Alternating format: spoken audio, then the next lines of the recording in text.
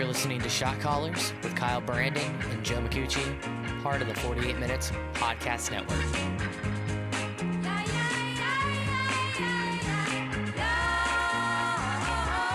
What is going on, everybody? Welcome into this week's edition of Shot Callers on the 48 Minutes Basketball Network.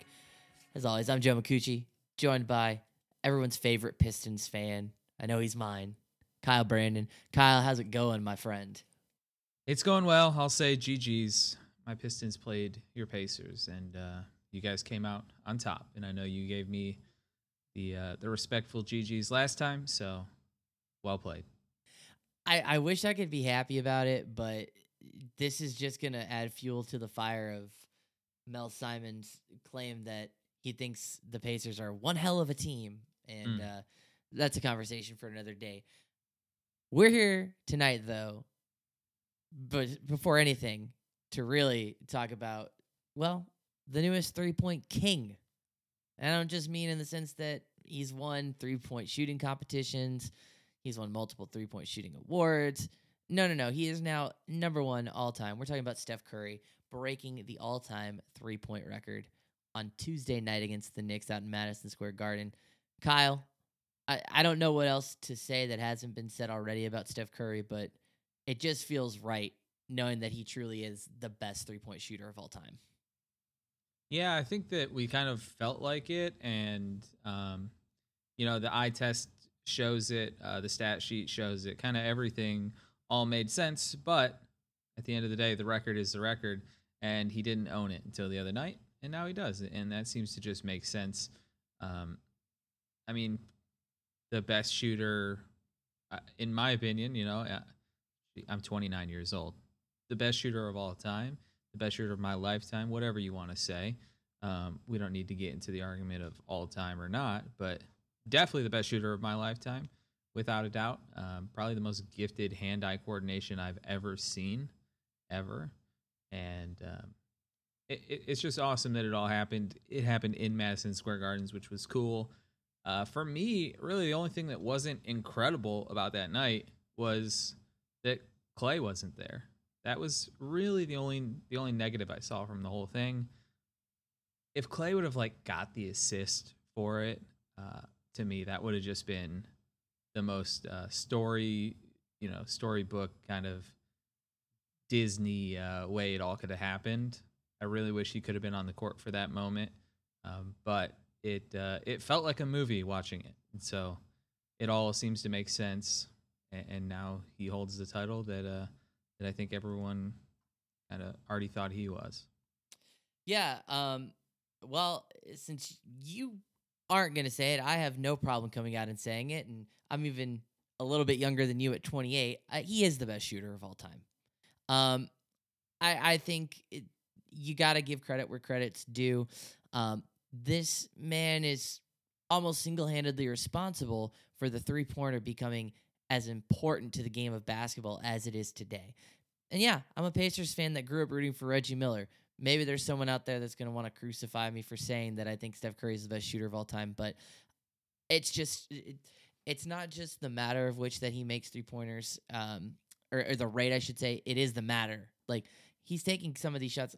I forget who it was that posted the chart of his three-pointers, and where they were taken from.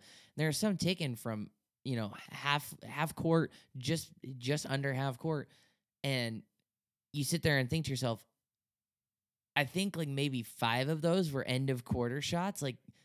This dude just has expanded the range.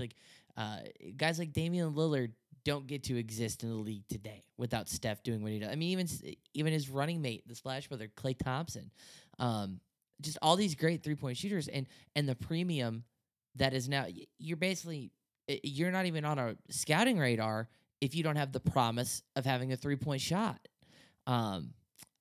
It's incredible what Steph has done. It's incredible that he broke the record in 511 less games than Ray Allen broke it's just, it's insane to me. This is a record that I think is going to be in that untouchable range if Steph plays as long as we think he's going to play. Yeah, and I think we see shooters like like JJ Redick's and Kyle Korvers and Ray Allen's and stuff like that. People that are like specialized shooters, they can play till they're in their late 30s, the 38 range or so, which would give Steph another 5 seasons, which is crazy because in the last 5 seasons, look what Steph has done. So I still think he's got some left in his tank for sure to really expand that record. And I think when you talk about his legacy of the game, and you said he's the best shooter of all time, kind of, and how he's changed the game on the court. I mean, just off the court, the fact that every kid feels like they have a chance to play basketball now because it's not about being 6'8" and being able to dunk.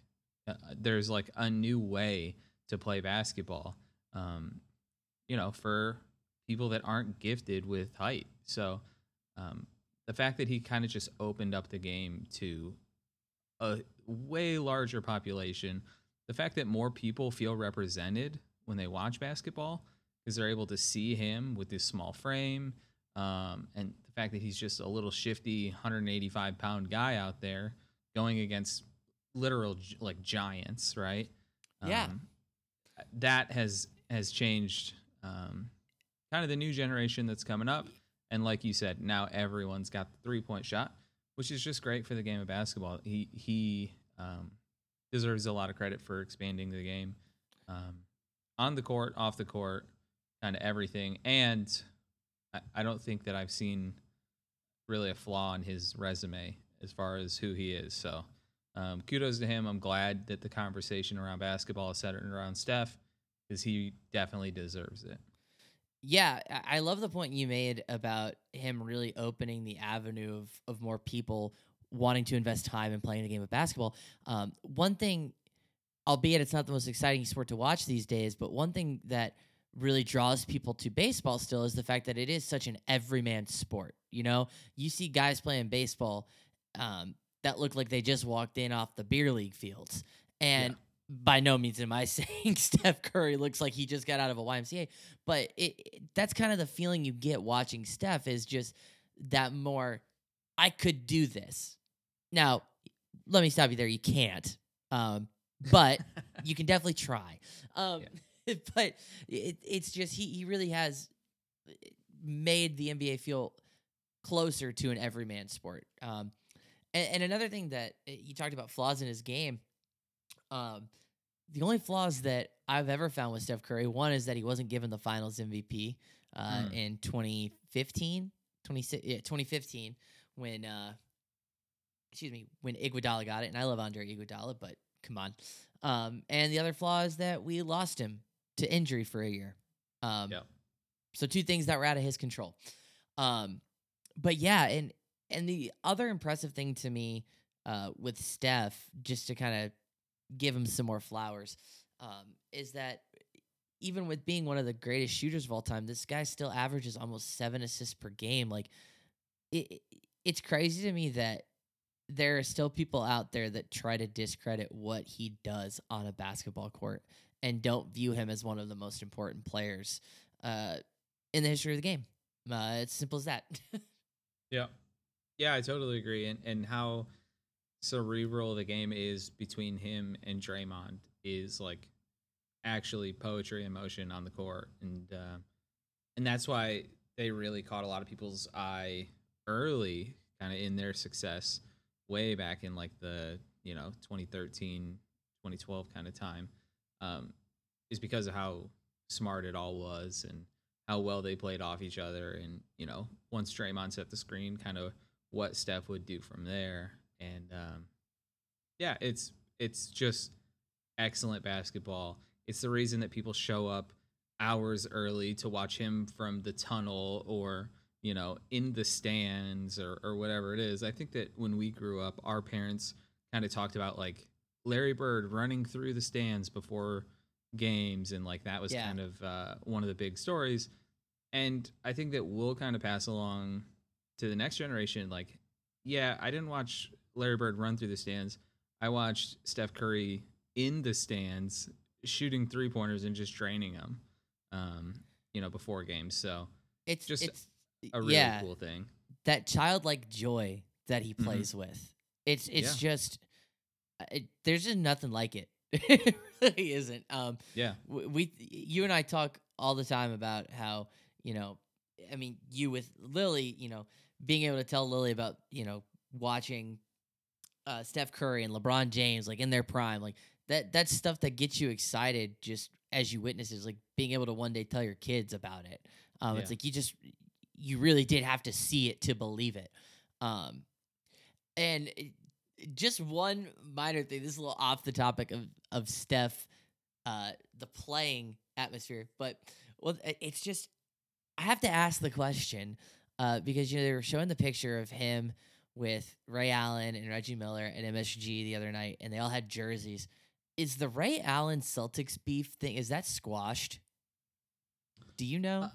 I don't know if it's squashed. I thought you were going to bring up Reggie Miller's jersey being 9 times too large. I don't know if you noticed that, but probably. I mean, no.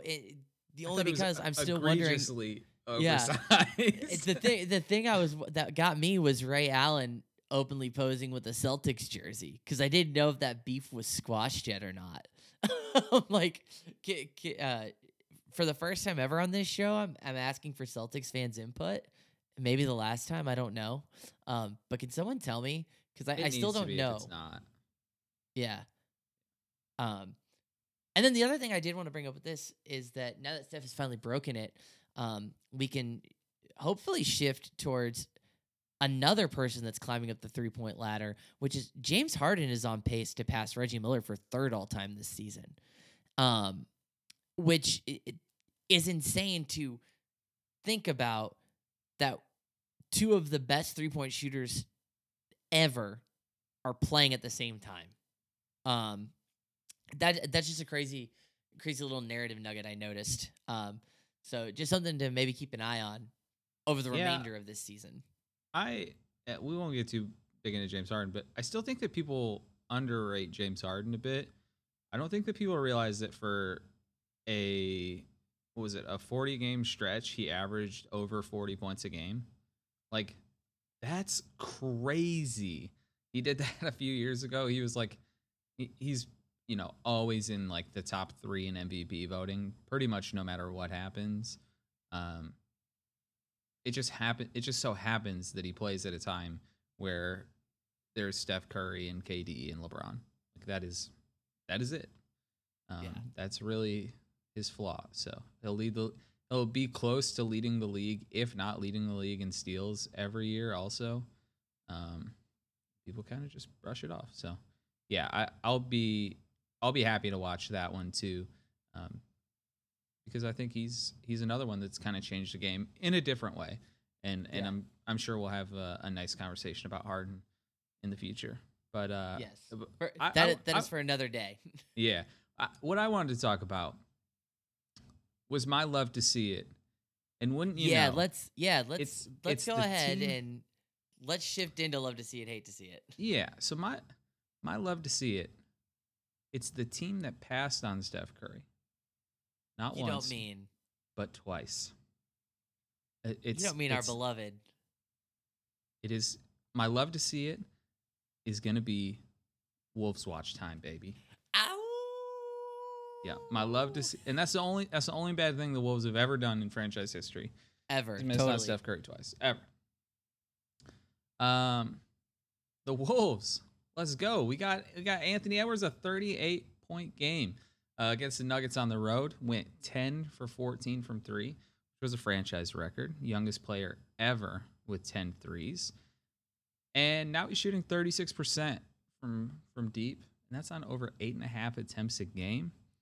Anthony Edwards was always the most, athletic guy on the court, pretty much since he just recently joined the NBA. That was kind of always his calling card. He was able to drive, penetrate to the lane, kind of use his body and athleticism to do what he wants. But he was never like an elite shooter or anything like that. We are seeing flashes of him being an elite scorer. He's joining this group now of people that have scored 2,000 points in their first 100 games. This company, and think about just scoring ability when you think about this company. LeBron, Durant, Melo, Carmelo Anthony, not LaMelo Ball. yeah, Luca, Kyrie, and Zion, who we'll get to a little later. But he's among some of the best young scorers in really recent NBA history. And it's just impressive what they're doing. And it's also impressive what the Wolves are able to do defensively amongst guards who are 6'4" and shorter. Patrick Beverley leads the league in block percentage. D'Angelo Russell's 5th in the league, and Anthony Edwards is 6th. The Wolves, on a night-to-night basis, can be tough to watch. I'll say that. Very up and down. Very up and down. But man, when it is up, baby. And I love to watch them on an on night. I really do.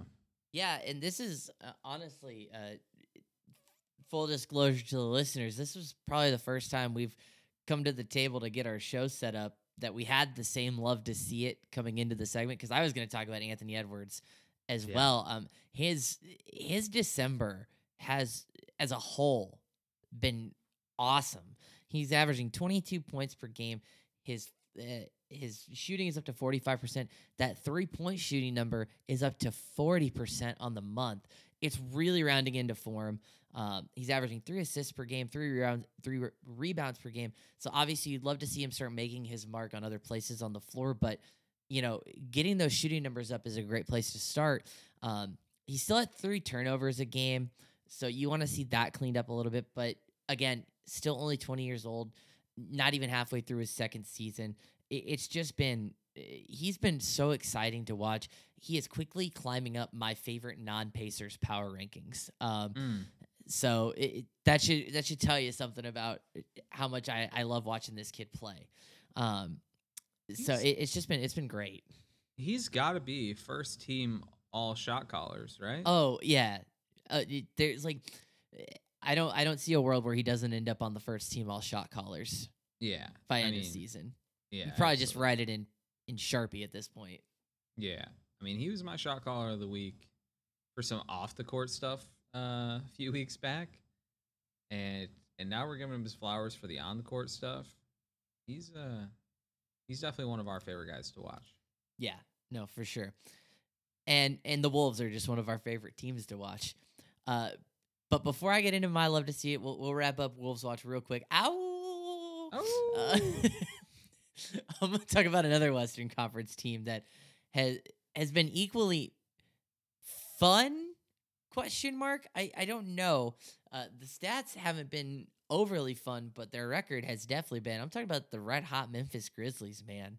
I gave them a little shout out at Shot Caller of the Week a couple weeks ago after the embarrassment against OKC. But since then, man, they're 9-1 without Ja Morant post Ja injury. They've catapulted up to 4th in the West. And this is why I say fun with a question mark, because, I mean, they're shooting 47.5% from the field, which that's well and good, but only 34.5% from 3. But defensively, man, they're holding opponents to 96 points per game. It's like a pseudo little grit and grind thing, 2.0 they got going on. Because it's really been a combination of 3 guys that have kind of been every night just shifting who's going to carry the load. Like Jaren Jackson Jr. is averaging almost 20 points per game on 48% shooting, 4 rebounds. Dillon Brooks, 18 points per game on 42% shooting. Neither of those guys shooting the 3 ball well, but getting the buckets, 3 rounds per game, 3 assists per game. And the guy that has really, I guess, if not Jaren Jackson Jr., the guy that's been the talk of the team, if you want to say, Desmond Bane, because he's really put himself into that most improved conversation. I know Ja's been really campaigning for that. Desmond Bane's averaged 17, almost 18 points per game on 47% shooting and 47% 3-point shooting. He's also averaging 5 rebounds per game and 3 assists per game. It's really been those 3 guys just kind of shifting from like, all right, tonight Jaren Jackson and Desmond Bane are going to go for over 20, and then Dillon Brooks is just going to have like a pedestrian, maybe 13 to 15. or it'll be Desmond Bain with that 15. You know what I mean? It's just they're kind of just Mhm. interchanging who the two 20-point scorers will be and who the 15. And then you'll have the odd night, or not odd, I should say, but the occasional double-digit scoring game from a DeAnthony Melton off the bench. Um, it's just been interesting. It's been fun. I know I follow a fair amount of Grizzlies media, and I know they're loving it. I mean, how can you not be excited when your star player goes down and your team rallies the way they have? I mean, I remember when the Pacers did it without Oladipo a couple seasons ago. It's just a very empowering feeling. Um, so I really do love this for the Grizzlies. Yeah, I feel like I continue to be shocked, like almost on a nightly basis, because I just can't get a read on how good the Grizzlies actually are. I Yeah, feel like I doubt them going into every game. For that reason, they are on my sin bin list. I do not gamble against the Grizzlies now, I for feel or that. against them. Yeah, They're on that list with the Pacers. Um, I had to walk you off the ledge with the Pacers a couple nights ago. yeah, You were about to and pull the and trigger on thank it. goodness you did. I would have lost that one against a Milwaukee team without Giannis. Yeah. But no, the Grizzlies. I keep doubting them on a night to night basis, even after they go wire to wire. You know what? 4 out of the 5 games on that little win streak that they had. Um, I doubt them, even though their defense has just like really um, locked down other teams. Really Yeah. stepped up since Ja went down. You talk about all these guys that are stepping up. Tyus Jones is another one where we get to see a little more Tyus Jones in there as well. A 6-to-1 assist to turnover ratio since Ja went down. Not a scorer, but just a guy that's kind of setting the table for the rest of the team. This team's just playing smart, like smart basketball, where it's just we're not going to turn the ball over. We're going to play good defense, and we're going to score enough to get the win. I think Yeah. Jaren Jackson Jr. has been like a. I mean, we love Evan Mobley. I think NBA Twitter loves Evan Mobley. For Mm-hmm. all the reasons that you love Evan Mobley and are excited about him, you should be excited about Jaren Jackson Jr. right now. Um, he is doing what Evan Mobley's doing, maybe not to the exact level defensively, but he's not that far off. He's still averaging over 2 blocks a game, um, and he is like a defensive stopper for sure. But he's able to put the ball on the floor, um, and still get those 20 points a game. And it is they look similar. They play like that perimeter game where they're able to go down low as well. And so, again, for people that are in love with Evan Mobley, really take a look at Jaren Jackson Jr. because he's doing a lot of that same stuff. Um, Just bypass that shooting for him. Just don't worry yeah, about it. y- Don't you know worry he about it. he's hitting 36% from three. You Exactly. know, That's why I said bypass it. yeah, ball and bucket is good. So, um, yeah, I definitely understand why we got the Grizzlies up here. A lot of things you'll have to see. Yeah, and really my question to you about this, Kyle, is do you envision that this success will continue when Ja comes back? Because I asked this because if you remember way back when we did our Western Conference tier list, the Grizzlies were the team that I kind of had to butter you up on a little bit because you Yeah. weren't as high on the supporting cast as I was. And I'll be real, I don't think I was even this high. I mean, they're 4th in the West right now. This is nowhere near where I envisioned them, but Yeah. do you think this is one of those? This is like that moment where this roster really sees how good it can be. Does Ja supplement that, or do you think that's gonna walk it back a little bit with this team? Um, listen, I just said I have such a hard time predicting, who this team is and kind of what they're about. But I guess I gotta try and predict. I I don't see it staying. I really see them kind of as the Cleveland West. I know I Hmm. just used Evan Mobley, but I really do see them as Cleveland West. Cleveland also the 4th seed in their conference. Do I think that they're going to end the season as a 4 seed? No, I don't see them as a home court team in the playoffs. Not by any means. Do I think that they're good enough to make the playoffs? Yeah, they're probably they're probably good enough to be a 7 or 8 seed. But they have a point per game differential of plus 2.1. But keep in mind they had a 73-point win in there. Exactly. When you take that 73-point win out there, which, hey, just remove the biggest victory of NBA history. I know that's easy to say. But when you take that one game out of there, I'm curious on if it's even a positive point per game differential. It's got to be close to it's got to be closer to 0, and it just makes me a bit nervous. It does. So you definitely don't think when Ja comes back that's going to be their turn the corner moment. You definitely think there's still they're coming up on the bend, but they're not about to turn that bend yet.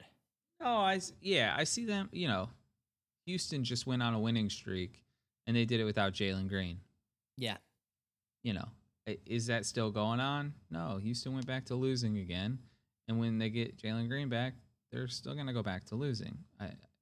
I feel like that's true. Memphis, it's great now. It is 9-1 in the last 10, like you just said. But do I envision it? I don't. Do you? I want to say yes, but in all reality, I don't either. Because I think what's really going to hurt it is going to be Ja figuring out how to do less to keep this. You know what I mean? It's just going to be, there's going to be like that learning curve of realizing, oh, the guys around me can all do this now. How do I still do my thing while keeping their thing? This is not sounding as smoothly as I hoped it would, but you know what I'm saying? It's just going to be that re-implementation that I think is going to be the setback. But by no means am I saying Ja Morant is a detriment to the Memphis Grizzlies. Oh, go ahead. Real quick, do you think that they're considerably better than like Portland or Toronto? I think they are considerably better than Portland, but that's just because I think Portland is a mess. Yeah. I think that team is an absolute mess right now. What about Toronto? Toronto's interesting. I like your Cleveland comparison. Yeah. The only reason I would say that's probably yeah. Oh, go ahead. No, go ahead. So the reason I bring up Portland and Toronto, they're both outside of the playoffs right now. They're both the 11th seed in each of their conference. Yeah. And that's what I'm saying is like, do I think Memphis is better than them? Yeah, probably. Again, I see Memphis as like a playoff team, a fringe playoff team. But like, are they considerably better than these teams that aren't in the playoffs? I don't look at it and go like, oh, for sure. I mean, like, is Miami better than Portland or Toronto? Yes, Miami is. So is Chicago, and so is the Jazz. And you know what I mean? Like, so are these other teams that are in that, right around that 4 seed. And when I look at Memphis, I'm just like, I'm not as confident. Yeah, I mean, if I had to do a prediction at the very moment where I think Memphis is going to end up, I think that 7th, 8th seed would still be a ceiling for them. But I would not be upset if they prove me wrong. I'll put it that way, because I would love to see this team continue its success. It's just like what you said. I think, the Clippers are right there. All it takes is that roster kind of meshing at the right time. You can never, as much as I hate to say it, you can't count out the Lakers. So it is a little. It's just one of those things where you look at the talent of the other teams below them right now, and it's just things go right for those teams, and on paper they are the better teams. So yeah. But we'll be excited to get Ja back. I know he's another one of our favorites. But I would like to talk about a guy that's been linked to Ja his whole career, and that is the one player that was picked in front of Ja, Zion Williamson. Zion shows up this week for my hate to see it. Oh, no. Hate to see it. Yeah, we get news from Shams on Sunday or last Saturday. It said Zion is quote unquote shut down from basketball activities for time being. It was reported today that he did receive treatment, and they think he's going to be out for another 4 to 6 weeks. I'm just still not like until I see him like actually playing in games or in the G League, doing 5-on-5 practices and stuff. I'm just not confident in him returning this year. I guess show it to me first. You could say 4 to 6 weeks, and that's great. Oh, he'll be back. Just on the other side of the All-Star break. Okay, like Sure. still haven't seen him play basketball, so hasn't played at all this season yet. So, but it just sucks, man. We were so hyped up to see Zion, so hyped up. You see him make these easy 360 dunks at Duke. He's doing these closeout blocks at Duke where he's going across the whole court. I went to his first ever college game live in Indy, and it was electric. I mean, the whole stadium is standing up while he's in the layup line, taking pictures and stuff like that. Feels like the NBA created the play-in tournament for Zion. You'll probably never get anyone to admit it, but like they probably did, right? Yeah, Like, probably. Yeah. gets a $75 million shoe deal before he ever plays a game, and then kind of lives up to it for a minute. We talked about it earlier, right? He's in that list of 7 players in history to score 2,000 points in their first 100 games. Like he is like that. He averaged 27, 8 and 4 as a 20-year-old, which as a 20-year-old, those are like Luka Doncic numbers as a 20-year-old. Luka, who's also out of shape. It's hard to imagine writing off Luka Doncic after he has a few injuries. You know what I mean?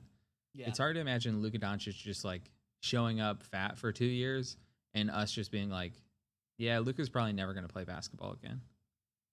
Like that is really, really tough for me to ever envision. But it feels a bit similar, honestly. I just hate to see it. I want to watch Zion play. I got so much hype over this, and now it's just not happening. And it's a guy like Embiid, where it's just like, please take care of your body so that we can watch you play. And the whole New Orleans thing is such a mess. It is such a mess, man, and it just sucks. Really, the only thing I have to add on to this, because it truly is like, it's such a big bummer. I'm trying so hard to stay on the air of like, this guy is not a bust. He's just had some bad breaks. Yeah. But I got a couple texts today from some buddies when the news broke again about Zion, and the first text was just I don't think he's ever going to play for the Pelicans again. So let me pose that question to you. Do you think we're ever going to see him in the Pelicans jersey? Or is he just going to ride out this injury and look elsewhere? I feel like he has to. I think he's got to play for the Pelicans again if he wants to secure any sort of max deal. Yeah. But I'm curious. I think he does play for the Pelicans again. I still think that, again, being on that list of 2,000-point scorers, Carmelo, Luka, KD, Kyrie, LeBron, and Zion, none of those players are going for less than like, what, 3 first-round picks and young talent? Or you know what I mean? Like, Yeah. all of those guys at the age of 21 are still fetching a huge return. Injured or not, he hasn't had like some crazy career-ending, tore ACL in the same knee for the 4th time, or tore his Achilles, or like, I mean, foot injuries. That's not great. But I mean, there's no reason to think that like his career is over or anything like that. Yeah. And the fact that we saw him average 27 and 8, there's not many people in the NBA that can do that. So I just don't think there's enough people out there like with the assets and that want to take that big of a risk kind of thing to actually pull the trigger on making that trade. Yeah. That makes sense. And you answered the second question I was going to ask, because another one of those buddies threw the notion out that he doesn't think Zion's going to play again, which I think is a bit preposterous. And it's just It's a wild take to think. The only thing I could really think of, and I know you just said you don't think anybody pulls the trigger, um, is that I feel like the best way this does get resolved is if he can just get out of New Orleans. I think it's it's just the wrong place for him at this point. I'm sorry, Pelicans fans, but I think you try and still strike while the iron is somewhat hot on Zion as a reclamation project, and see what you can get back. But Yeah. again, like you just said, Kyle, who pulls that? Who pulls the trigger on that trade? With him being such a question mark right now, so Yeah, it truly is just an overall hate to see it.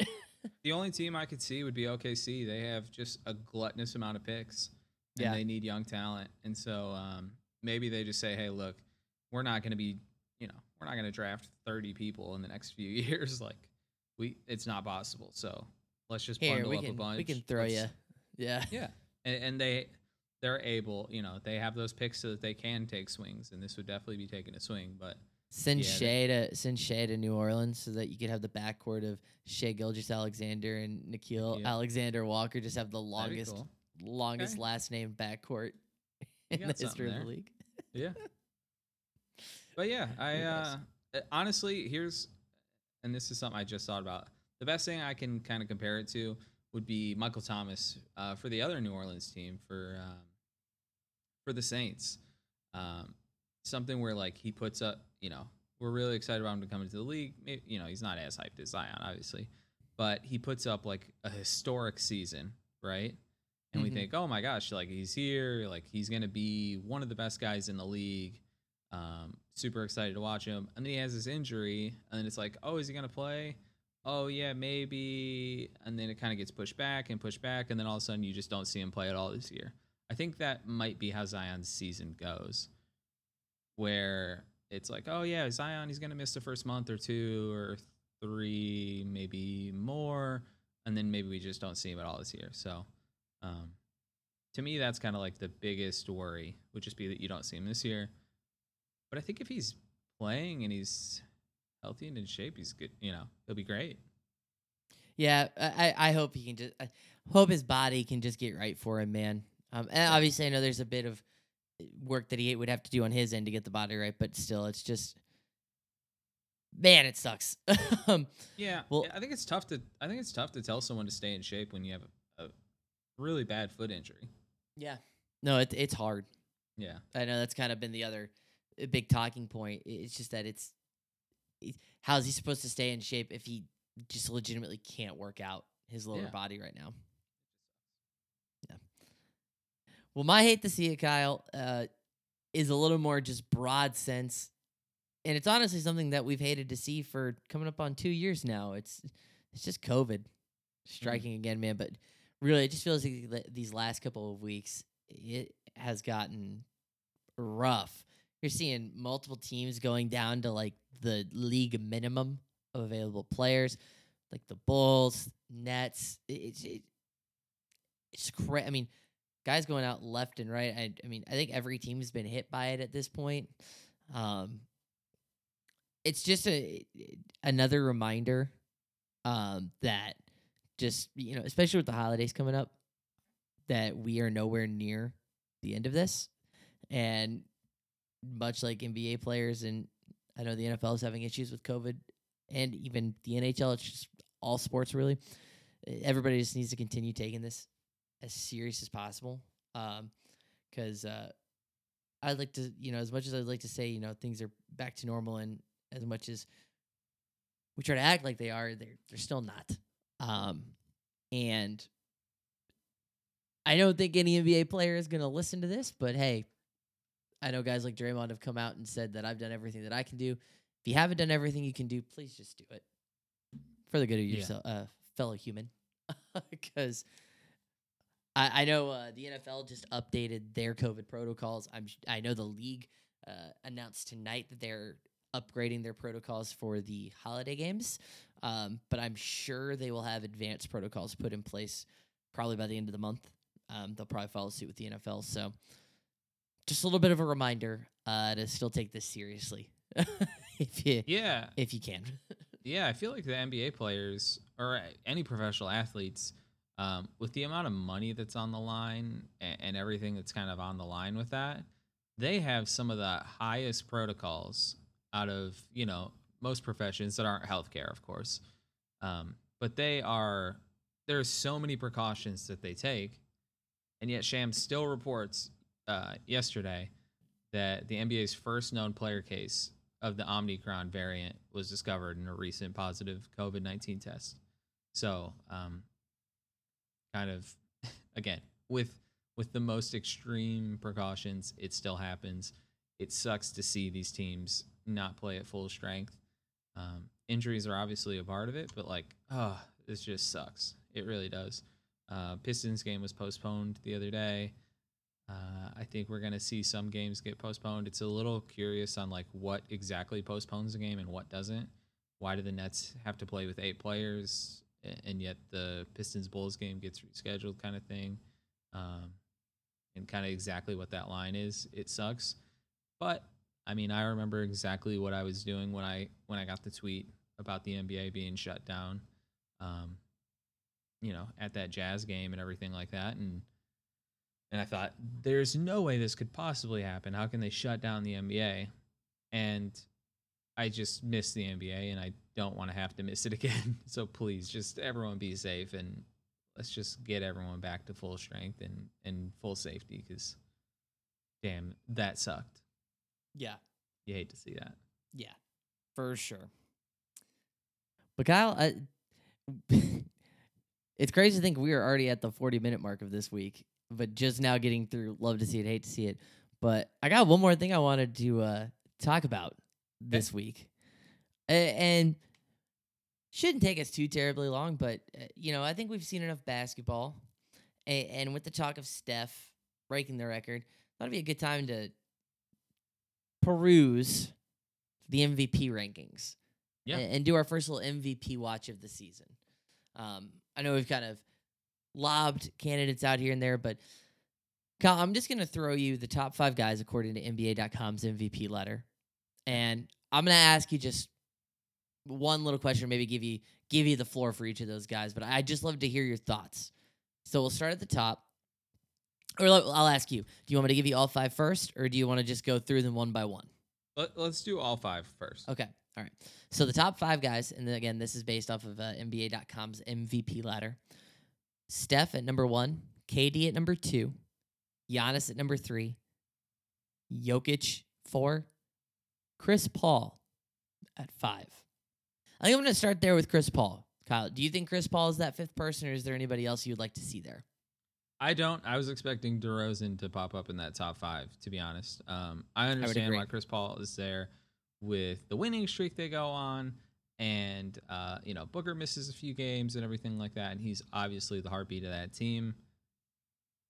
But DeRozan has been that guy, and has been that guy in the 4th quarter. We've talked a lot on this pod about DeRozan and kind of all the accolades he's had. But I mean, honestly, when I'm making it, I would think him really in that top 4, but definitely in the top 5. Yeah. Yeah, I agree. He's ranked 9th on NBA's ranking. Rudy Gobert is 6th. Gobert, Young, and Levine are above him. I don't know about Trae Young. Definitely not Rudy Gobert. I could see Zach LaVine a little bit, but I think I'm with you. I'd probably say DeRozan is my number 5. If I had to provide my input. Where you want to go next? We've got Steph, KD, Giannis, and Jokic. My question to you, Steph at number 1. Any qualms with it? That was going to be my question to you. I actually don't, but I definitely don't think it is as wide as a gap as maybe some might think. Mm-hmm. And I think that's solely because of the play of the guy at number 2, Kevin Durant. I think KD is definitely closing the gap between Steph and the field. Kevin Durant, I think he's on 4 straight games of 30-plus points now, including that triple-double against your Pistons in overtime the other night with an 8-man roster. That's one of those, damn MVP moments. So I definitely think, yes, Steph should be number 1, but the way Kevin Durant is playing, it would not shock me if you see him getting close to, if not overtaking, the number 1 spot. Yeah, I mean, you look at that team, and we talked about this last week on the pod. We talked about it, where they went to Houston and they lost without Kevin Durant. The Nets lost to the Houston Rockets. Since then, they're now 4-0. KD is averaging like close to 40 points a game. I think it's like 39, 8, and 9. And they're 4-0. Their team is fully depleted, but he's still able to carry them and them to be the best team in the East. But without them, they lose to the Rockets. I think this tells you all you need to know. And I'm going to preface this with, I'm not trying to come at James Harden, but without Kevin Durant, James Harden and the Nets lose to the Houston Rockets. Yeah. Without James Harden, Kevin Durant is scorching the planet Earth, and the Nets are so. It really, I don't think you can overstate truly how important Kevin Durant is to this Brooklyn Nets team. Yeah. Yeah, the difference is Harden has the ability to turn it on. KD doesn't have the ability to turn it off. That is what the difference is. No, sir. Is that there are nights where Harden will carry you like that, but you won't find KD on an off night. No, sir. No. It's and I know it's pretty chalk with KD, but it's just like every night, you know how we have our nightly what the fuck Steph stats? I feel like every Nets game there's just a oh my god KD highlight that you walk away with. So it's no different than peak LeBron, where it was just like every night you knew something incredible was going to happen when he touched the ball. That's what Kevin Durant's doing right now. It's funny you mentioned LeBron because that's what Skip Bayless tweeted and said nothing like Kevin Durant. You watch Bron? And Kevin Durant quote tweeted up and said, "I really don't like you." I love Skip Bayless slander. Some heroes don't wear capes. That's what I tweeted out from the 48 Minutes Twitter. We love it. All right, I'm gonna take us to the next guy on the list, Giannis. And my biggest question with Giannis, really, I think, is just an existential one for myself. Is Giannis having the quietest MVP caliber season ever, or am I just being a bad basketball fan and living under a rock with this Milwaukee team? So I think that Giannis is struggling a little bit from voter fatigue, with him being a 2-time MVP, with him being a Finals MVP. You know, all defensive, all NBA, all star, all everything, right? I think that there's just been a lot of talk about Giannis. And really in the offseason, we did like Giannis did it. He's the best player in the world. He carried everyone. Look at this awesome series he had, and all super well deserved. But like the storyline of Steph, you know what I mean? Carrying the team without Clay, breaking the 3-point record. It's just such a good story. And I think this storyline does make a difference when you're talking about MVP voting. Yeah. And so I think that's where Giannis kind of falls, is the story isn't necessarily there. And we've just had a lot of conversations about Giannis over the last 2 years. And so it's like, oh yeah, we also love to watch Steph and KD play, who, I mean, kind of took a backseat the last 2 years to Giannis. So that's I think what's really going on. The numbers speak for itself. There's a reason they're the second best team in the East, and that's because Giannis is on their team. But quietly, they're right back after the chaos that was the first month and a half of the season. You look at the standings in the East, and it's what we thought. Yeah. But again, voter fatigue, I think a little bit is what we're seeing here, right? How many podcasts in the last 2 years have just been devoted to how awesome is Giannis and how awesome is his defense? And he's the MVP and the best player in the world finally, and all this stuff. And so, I mean, I remember when we did our awards pre-show, and I said, you know what, Giannis is going to get defensive because I just don't want to give him MVP. So even I could have just called myself out. I didn't even think about that. Do some self-reflection on the voter fatigue thing. He was my first shot caller of the week, because that first week he came out and beat the Nets. He won Yeah. the ceremony. He won the game. You know what I mean? Big trophy ceremony, and everyone talks about him. He's the champion, all that. And really, the first week was centered around Giannis. Um, and again, we kind of brought him back up and recirculated it. And now it's like, hey, look at all these awesome things that are happening in the NBA also. So focusing on that. Yeah. And so that leaves us with the last guy on the list here. And it's a guy that I know is one of your guys and also one of Zach Lowe's guys. I'm talking about Nikola Jokic. Kyle, I know you actually sent me the Zach Lowe clip from the other day on NBA Today where he just tells Richard Jefferson and Perk to just shut up while he talks about Jokic's numbers. So, Kyle, I know this is your dude. You wrote about him earlier this season. So, by all means, floor is yours with Nikola Jokic. Yeah, I'm gonna give myself credit here because I feel like I was early to the Jokic party for MVP, especially when all the talk was on DeRozan and on Curry.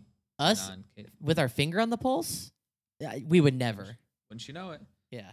Jokic averaging 27, 14, and 7, which that alone, unheard of. Shooting almost 60% from the floor on 18 attempts, also unheard of. Because of how efficient he is. He has the highest PER in NBA history.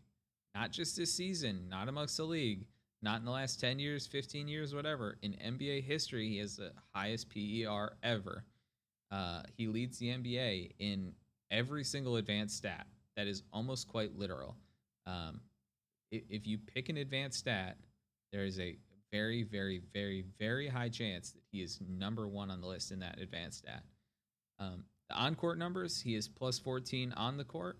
That would make them the greatest team in NBA history. When he's not on the court, the team is a minus 16. That would make them the worst team in NBA history. So that is a pretty good resume. That is a really good resume. Now, the problem is, he has Campazzo as his starting point guard, and just like this like mishmash of little Motley Crue people playing with him, and because of that, he's gonna lose some games. Aaron Gordon is not a number 2 guy. Mm-mm. You know that, like his honestly, number 2 and number 3 are injured. Yeah, it's terrible. Yeah, when I look at this team, especially like if I'm trying to bet on the Nuggets, you know what I look at? Oh, is Will Barton healthy tonight? And like that's crazy behavior to me. You know what I mean? Like this team is really stripped of a lot of their talent. And they're still a 500 team because Jokic is able to cover them. It is a bummer that that more people aren't healthy so that they're able to get more wins. So that this really, really could be a three-person race between KD, Steph, and Jokic. But I think any other season, you look at these numbers and you're just absolutely blown away. But unfortunately, he's losing, and that will be heavily considered. And I think that'll be the reason that he's not gonna be at the top of the list for All-Star voting or for MVP voting. Very fair. Kyle, I'll just ask you before we wrap up this little MVP watch, are there any other guys that you think should be on the radar?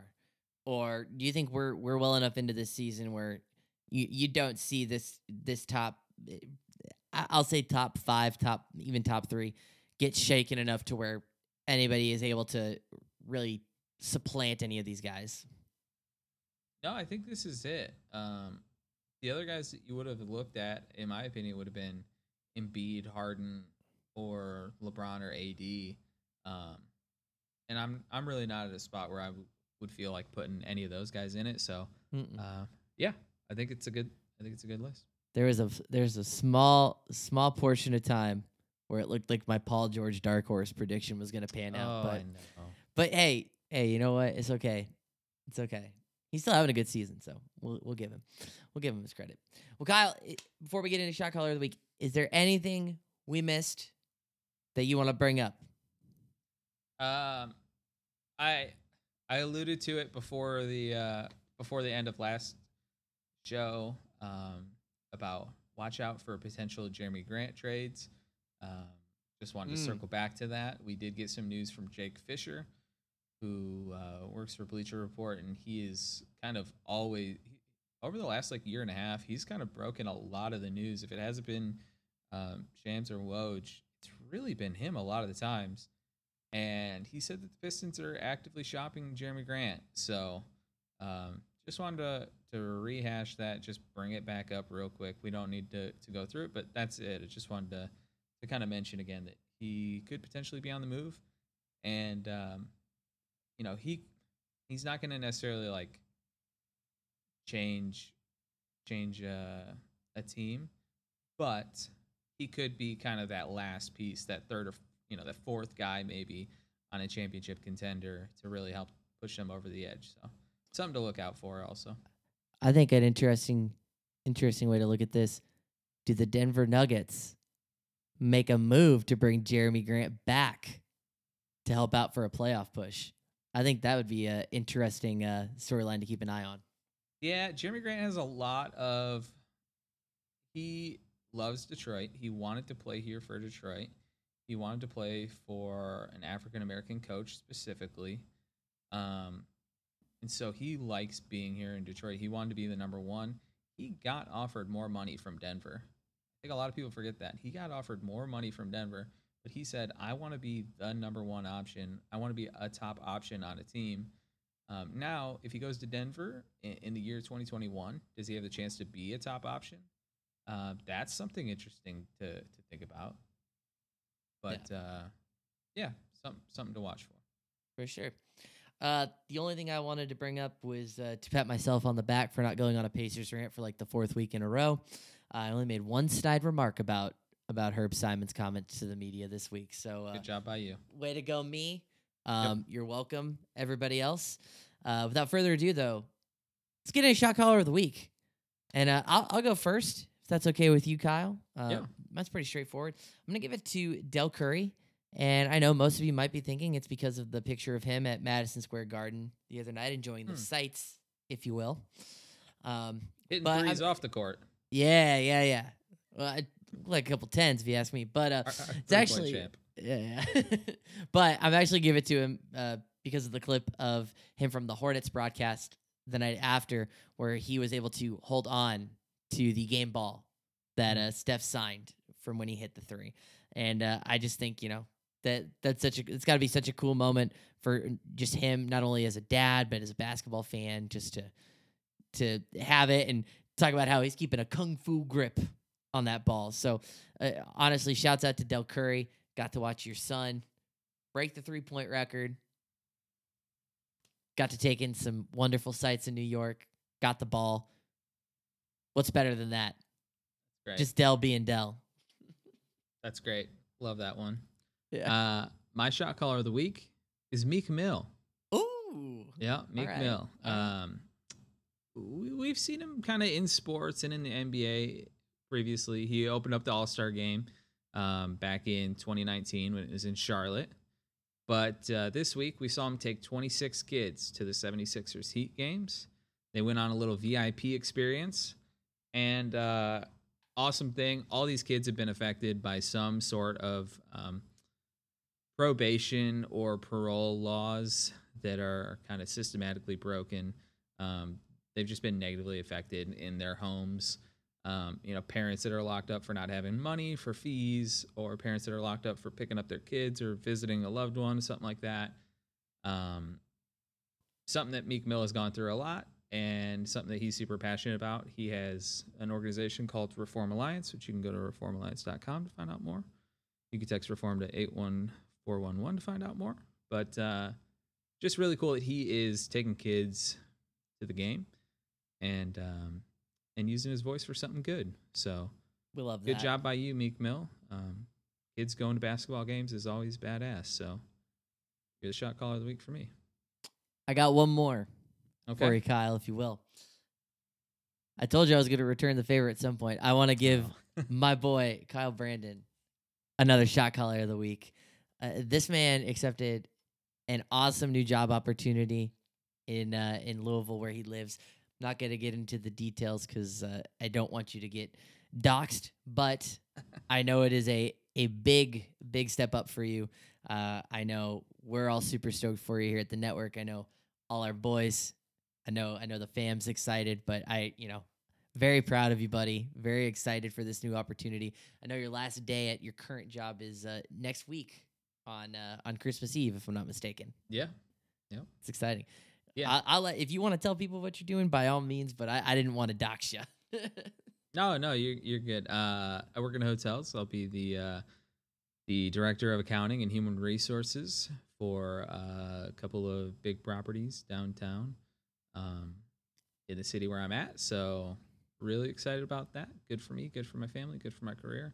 I got a lot of friends, Joe included, that have really motivated me over the last little bit to find the best job for me, find the best career for me, and keep moving forward. And we love to see us winning. So shout out to Can't us. stop winning. That being said, that is gonna do it for us this week, man. Next week I'm excited. We got the Shot Callers Christmas special coming up. Oh We've been plotting this one for, I guess at the time you'll listen to it, about a day now, but by the time it airs next week, we'll have been plotting it for a week. Yeah. But gonna have some good stuff. Might get a visit from Santa. Who knows? Leave your milk and cookies out for us though, because we got a big one for you. Kyle, anything for the good people? That is it. Appreciate you hanging out with us. Stay safe. Weather's been crazy.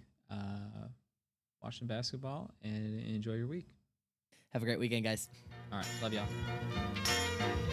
Thanks for listening to Shot Callers. Make sure to subscribe to the 48 Minutes Network wherever you're listening to your podcast, and leave us a review if you like what you're hearing. Also, be sure to give us a follow on Twitter over at 48 Minutes Network. I'm gonna stop and give